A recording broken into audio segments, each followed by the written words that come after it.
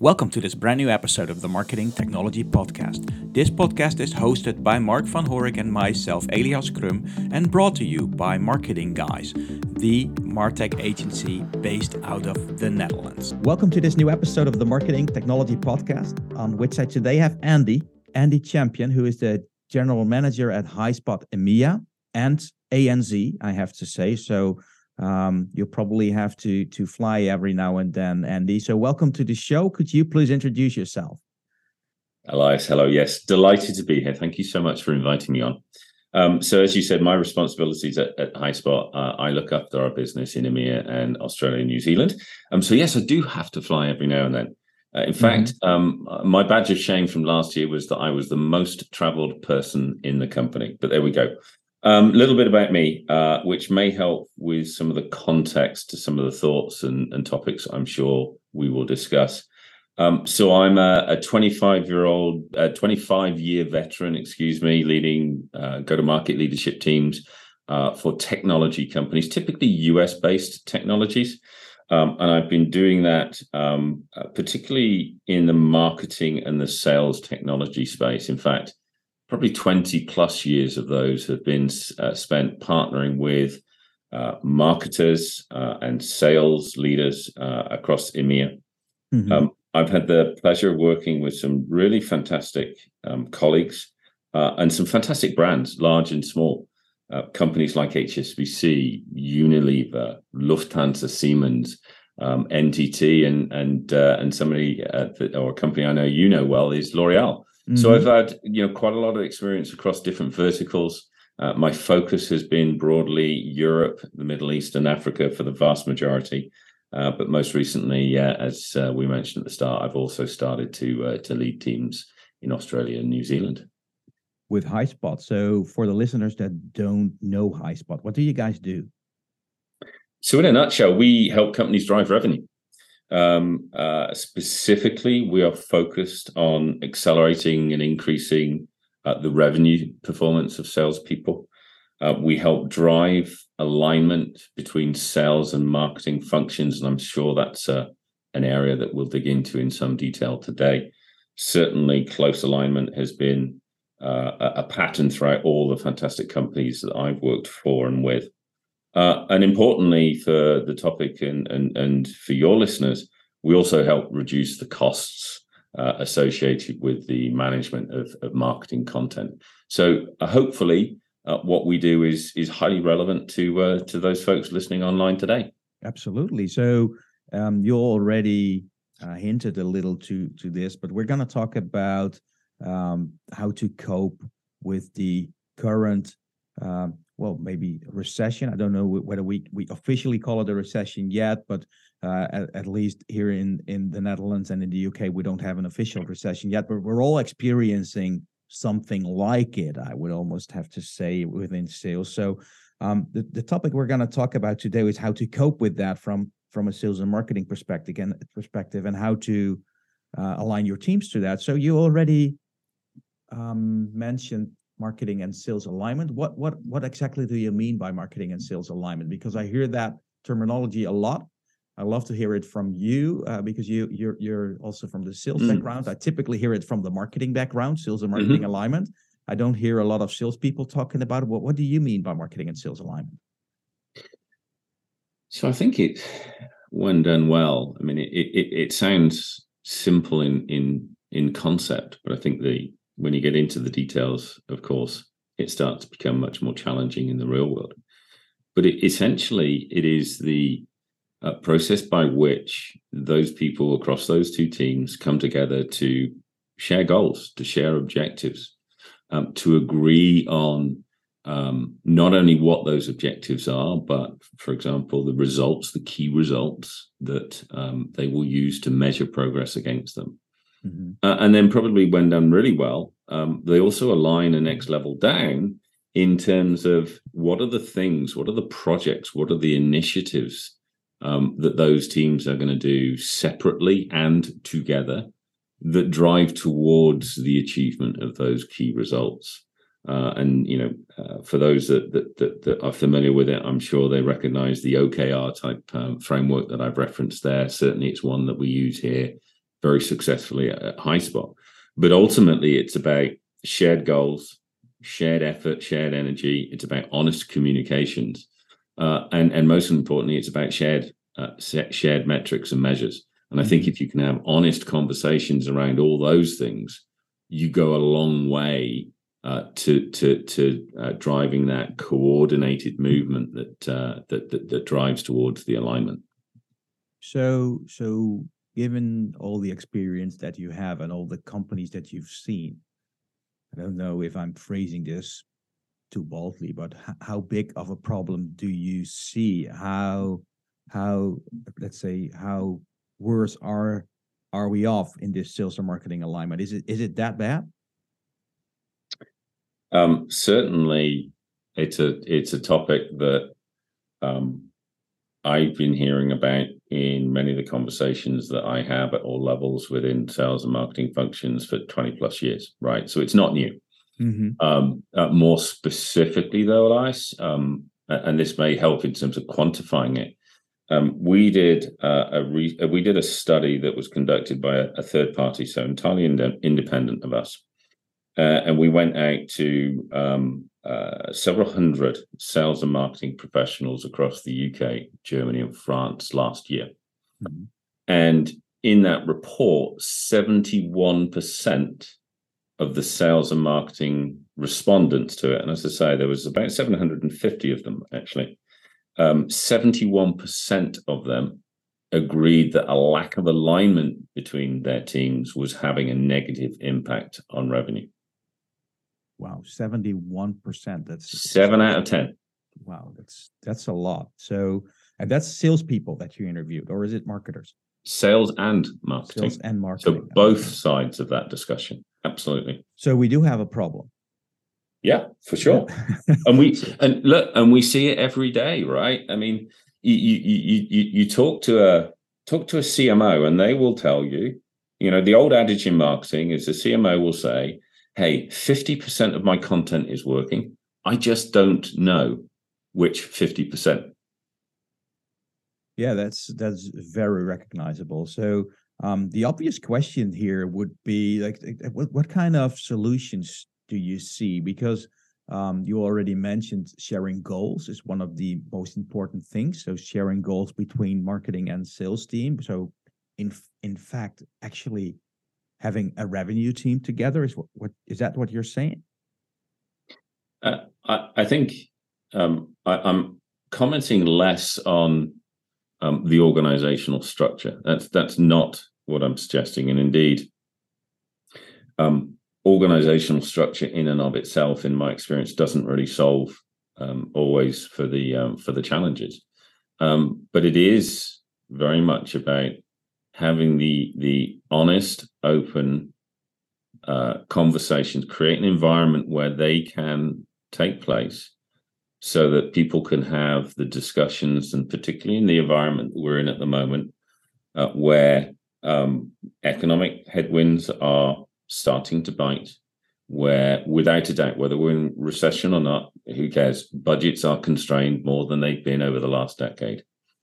In those environments, it's about how do you create a space where people across different functions can come together to agree what is important, what really matters, what do we need to get done, how are we going to agree to hold ourselves accountable to that, the measures, and then what are the things that we are going to do to drive towards achievement of those goals and those aspirations.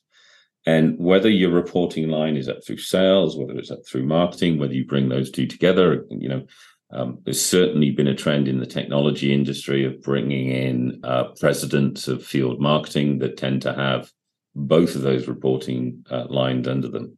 However you do it organizationally, what matters is you have the conversations, not necessarily how you structure the teams. Mm-hmm. Absolutely. So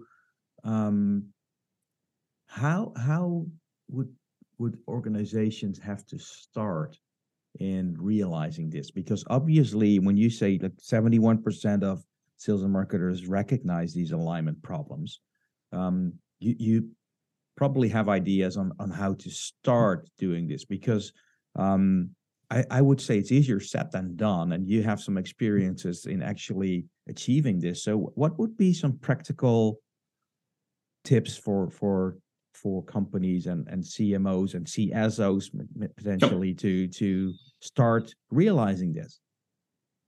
I think that one of the most important things is, the any journey starts with the first step, and so I think that progress versus perfection is something that should be forefront of our minds here, right? We don't have to solve all of the issues that one might have. We don't have to take away all of the misalignment. But one of the things that we can do is to start with something that is small, something that is very achievable, that starts to help us as an organization learn to have those conversations, learn to trust and increase the trust between teams. And one of the areas perhaps to start looking at is around when we think about marketing, right? And what I've just said around, the old adage of 50% of the content goes unused, or 50% is working, 50% don't know which 50%. One of the areas one might start to look at is to bring some order and structure to that content, because one of the things that salespeople always want is relevant content. They want to have that piece of content that is appropriate to the discussions that they're having with a particular buyer in a particular industry. They might want to have a case study, a testimonial, a white paper. And one of the areas that actually impacts very significantly how content is used and how effective it is making that content easy for salespeople to find, and having a shared resource, a shared single source, a single place for salespeople to go to find the content that they need at the point of need, is something that is going to save them a very significant amount of time. The other thing it does for the marketing team is that it gives them better control over the brand, over the messaging. It helps to avoid those terrible situations where, we've all done this in the past. I know I have. Earlier in my career, I would download perhaps a white paper or a case study onto my laptop, and every time I needed it, I would just pull it up from my laptop. But of course, over time, those case studies perhaps go out of publication or are updated. And if you've got thousands of copies of that or hundreds of copies of that across the laptops of frontline people, it's really hard to have that governance and that control of the brand. So I would say one of the great places to start is to look at content and how chaotic that content is, what the experience is for the front line, and how you can start to bring some structure and order to that, because there are very significant tangible benefits for both sales and marketing. And hey, here's the other thing, right? We mustn't forget the customer. There's nothing worse than customers receiving out-of-date information. And some of our work with Siemens, just to bring this to light, and I'll be sensitive to some of the numbers here, but prior to working with Highspot, and there are other technologies that you can do this through, right? But prior to working with Highspot, the experience for an employee of Siemens was they had to go to one of many hundreds of different SharePoints to find the content that they needed at the point at which they needed it. Yeah. They now have a single source of truth where they can go to and find the content they need. And on average, they are finding that content in less than 19 seconds. Wow. So this is what I mean, right? A huge efficiency gain for those in field sales, but also very tight control and governance for the marketing teams there in terms of the product information and the literature that's going out to the customer. Cool. I love that, because that basically the sales enablement solution that you're talking about merges the two worlds of sales and marketing together. And I've worked in both on both sides, right? So at big companies as well. And I think a lot of marketers underestimate how how difficult it is for salespeople to find the right content, because we put it on all kinds of shared drives, like you said. Like a lot of companies use either like a binder or a Google Drive or a Dropbox or some SharePoint solution or a OneDrive or whatsoever. It's content is everywhere and it's updated all the time. And in marketing, we all assume that sales will pick it up somehow. They'll look on that drive, but in practice they don't, and you can't expect them to do that. So being an outside sales rep at for example Siemens, I can imagine there's like literally hundreds of documents to or pieces of content. It could be PowerPoints, it could be PDFs, it could be stories, it could be videos, whatsoever. But you can't find them, and they're literally worthless if your salespeople can't find them. And this really is merging it together. Absolutely, and you know, a very large and significant part of why, and actually we did another study that indicated that 65% of content goes unused. So look, whether the number's 50%, 65%, 40%, irrespective of that, it represents a huge drain on budgets. And I think the important thing here is, you know, that technology is not going to solve everything. The conversations have to take place, as we've just discussed. But, you know, by taking practical steps forward like this, making that content available, not only does it drive up usage, it also impacts the customer experience and hopefully drives out to revenue.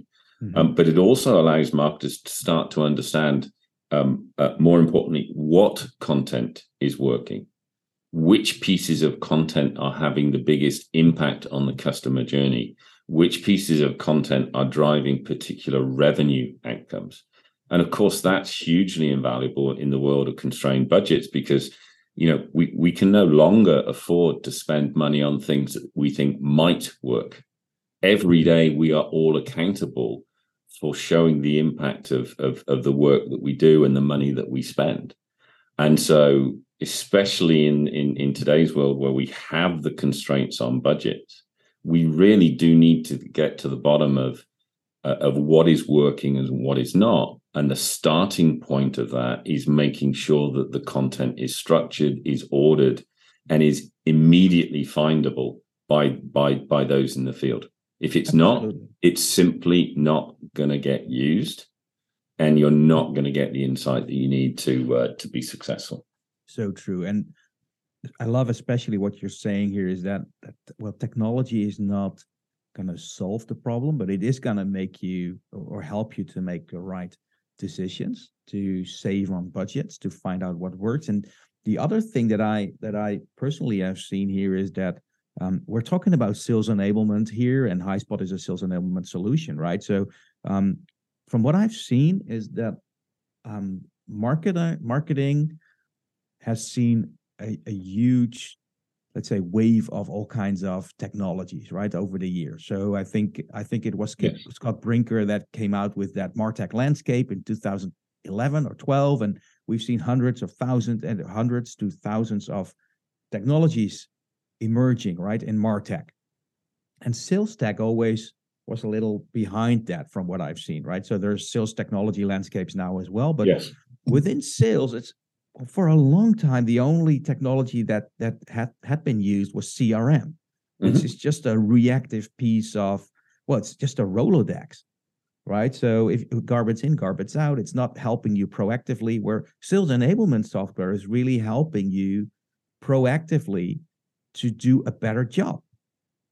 And 100%. Yeah, and that's why I love this new wave of technology. And the thing, however, I see is that in the US, and we have a lot of listeners from the US that probably are familiar with sales enablement. I've seen a little slow kind of adoption in Europe. Is that something you recognize as well? Are we behind here in Europe compared to the US? I think when you look, and this is not exclusive, there are some European grown technologies, but if we look broadly across sales tech and MarTech, often because of the size of the market, the homogenous nature of the market, you're 300 million people in the US, all broadly speaking one language, right? There's a lot of opportunity. And so the market conditions often drive this pace of innovation, particularly around technology. And we've all seen that over the last 10, 20 years. And so it's quite often that if I think back to my first foray into MarTech was all around email. And when we started to move away from direct mail to email, which kind of dates me, right, in terms of how old I am. But when I started my career, there was no such thing as email, which is crazy to think about. But my point is that we've seen these waves of innovation, and they've all been about trying to do broadly, I think, more with less, or trying to do things more efficiently and effectively. And you're quite right. The last real innovation for salespeople was around CRM, right? And that's when Salesforce rose to dominance with its no software approach, replacing some of the old systems that some of your listeners may have used. And that was the last evolution.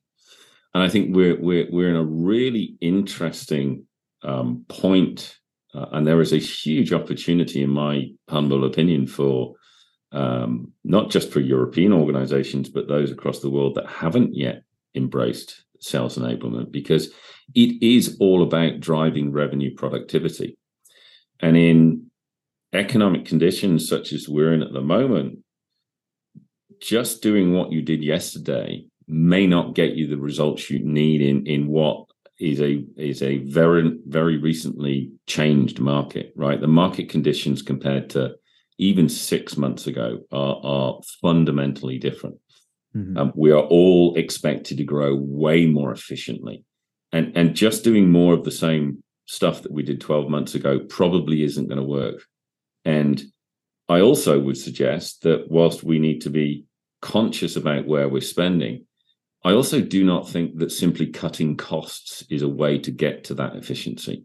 I think what we have to do as leaders at every level in business is to look at, how do we get more productivity? How do we drive more efficiency?